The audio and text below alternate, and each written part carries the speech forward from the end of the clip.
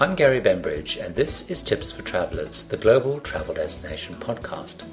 Each month, a new destination is featured with recommendation, advice, and tips based on the first-hand travel experience I gain from the 2 to 3 times a month I travel all over the world.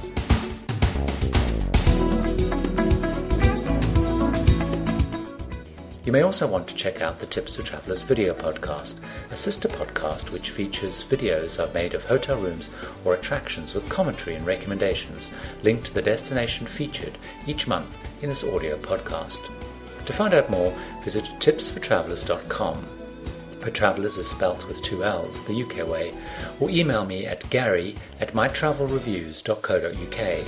You can subscribe to one or both of the podcasts by searching for Tips for Travellers or Gary Bembridge on iTunes or your favourite podcast directory. Madrid is a city that over the last 15 or more years I have been in and out of more times than I can remember for work. And I realised that I'd seen almost nothing of it and knew very little about it. This is one of the dangers and risks of business travel. You can get lazy and forget that there are exciting places to explore. And so as I had a meeting in Madrid, I booked to stay for the weekend to explore this exciting city, and very pleased I am that I did so.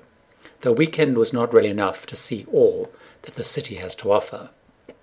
Madrid is the third largest city in Europe based on population after London and Berlin.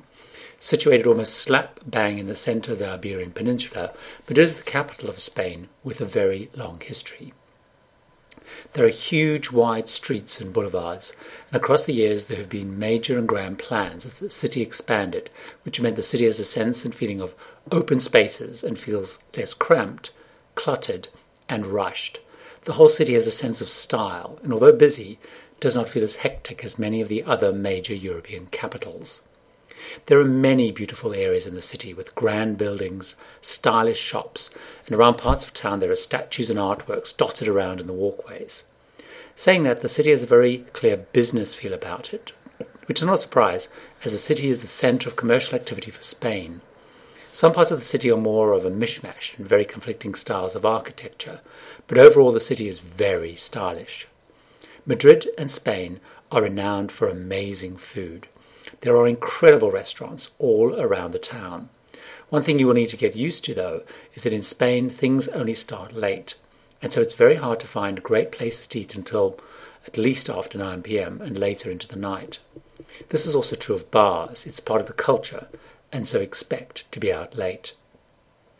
One thing I find interesting is that on the tours and generally around, one got a sense that the history of the city ignores the Franco period almost entirely, and there's no reference to that period in the 1960s. There is a lot about the royal family both before and after this dramatic period in time in Spanish history.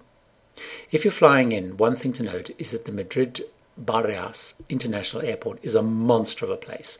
Huge, sprawling and cavernous, also a little confusing. So assume it will take time to get through, both on arrival and departure. We saw many harassed people trying to get through it and trying to get to their gates on time. So based on my travels and experiences, here are my top tips of things to do for a weekend visit to this vibrant city. The first tip is the open-top bus tour. I often recommend these when first visiting a city, and for Madrid, this is no exception.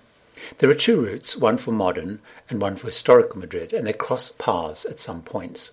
There are very, very, very many stops, and if you buy a ticket, you can chop and change between the 2 routes. A ticket costs around 17.5 euros for a day, and you can get on and off as much as you like. They start at about 10 a.m. and run into the early evening. You get earphones, and there's a commentary in about 5 languages.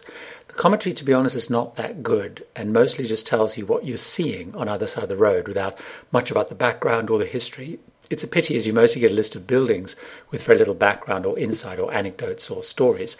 I think this is a missed opportunity, as the map you're given is pretty much the same. And I noticed that a lot of people in Madrid as visitors were using guidebooks on the tour, and I guess this is where you get more background and probably is advisable.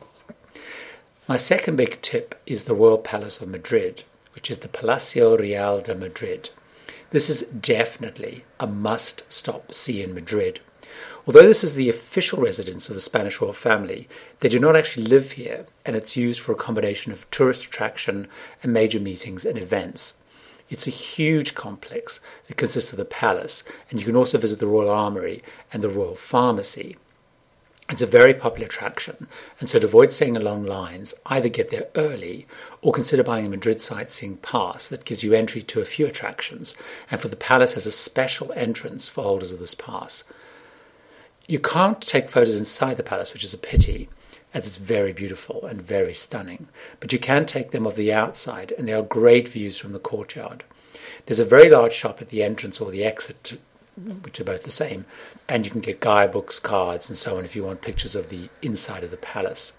There's an audio tour, or you can take hosted tours, and if you actually can't be bothered, there are small cards inside all of the rooms explaining what the room is and the history, so you can do it as fast or as slowly as you want. The rooms are huge, they're impressive, and one thing to really note is the most incredible chandeliers. The armoury, which is down in the basement, is quite breathtaking. It's full of coats of armour for the people and the horses they rode. It's a massive collection. It's very, very impressive. So the Royal Palace of Madrid, the Palacio Real de Madrid, is definitely a must-see. My third tip is the Palace of Communications, or the Palacio de Comunicaciones. This is an absolutely stunning white building in a beautiful big square with a fountain in front.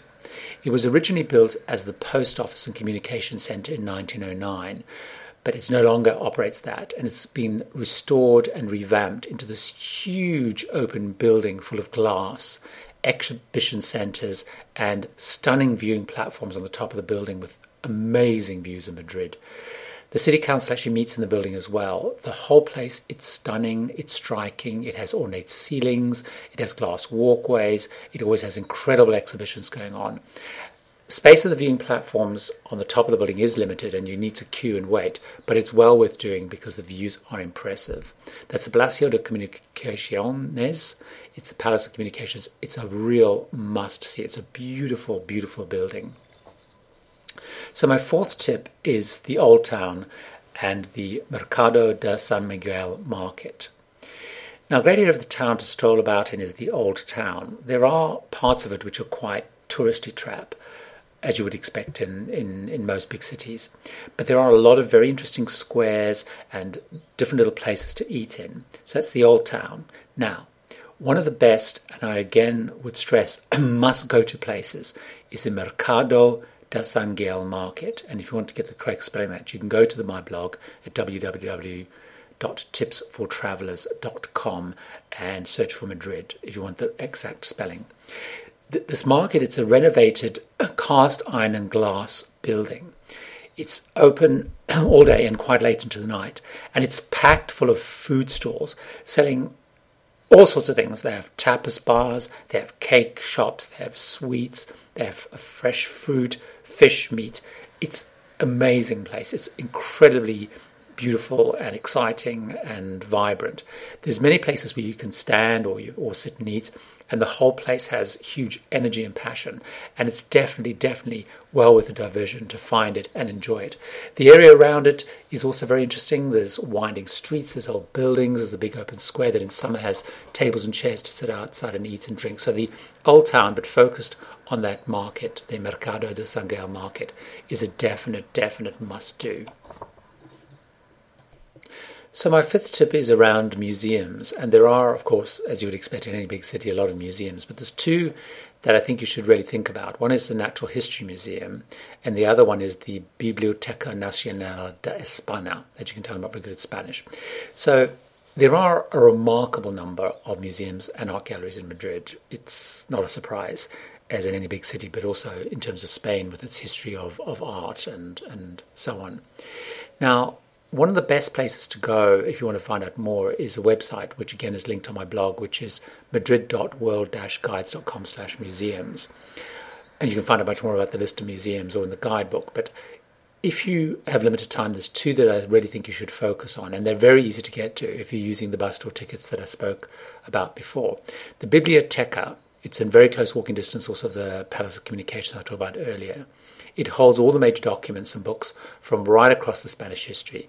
It's an impressive, grand building with statues and sweeping staircases, and it's incredibly beautiful, worth visiting, very easy to find, and very interesting. Now, the other museum is the Natural History Museum. It's an impressive building. It's much closer to the business part of town, but again, you can get to it on the on-off tour bus. It has these beautiful gardens, and it has monuments dedicated to the new constitution, and they have a lot of technology. They have very interactive exhibits, and it's really worth doing. Now, both of these obviously take a lot of time to explore. So if you on a weekend trip, you probably need to choose one of them to explore. And I would probably recommend the Natural History Museum, which is actually also not that far from Real Madrid's stadium, if you wanted to have a quick diversion look at that as well. My last tip is shopping. Now, Madrid and Spain is known for style, and Madrid has a lot of style. And as well as the more quirky shops and restaurants in Old Town, you can actually head into a much more upmarket shopping area, which has streets full of just the smartest brands and names. Now, when in Spain and in Madrid, the one place that you must visit is the famous El Corte Inglés. Now, this is the upmarket Spanish department store chain. It's famous in Spain. It is sort of like the gold standard of department stores, El Corte Inglés. There's a number of them dotted around the city, and you must visit them. It's kind of, you can't come to Spain, you can't go to Madrid without spending some time at El Corte Inglés. So that's Madrid. It's a beautiful city. You can spend a lot of time there.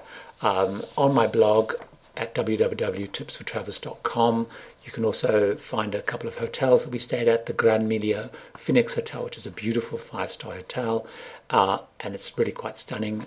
Or if you want something more reasonable, there's the Mercure Santo Domingo, and you can find reviews on that as well. Also on the blog, you'll find some links to the Madrid card that I spoke about, and some links to all the places that I spoke about. So Madrid, it's stylish, it's Spanish, and it's fabulous, and I hope you enjoy it. You've been listening to Tips for Travellers, the global travel destination podcast. A new destination with first-hand based advice, recommendations, and tips is added each month. If you subscribe to the podcast, thanks for your support. If you don't, you may want to consider subscribing by searching Tips for Travellers or Gary Beveridge on iTunes or your favourite podcast directory.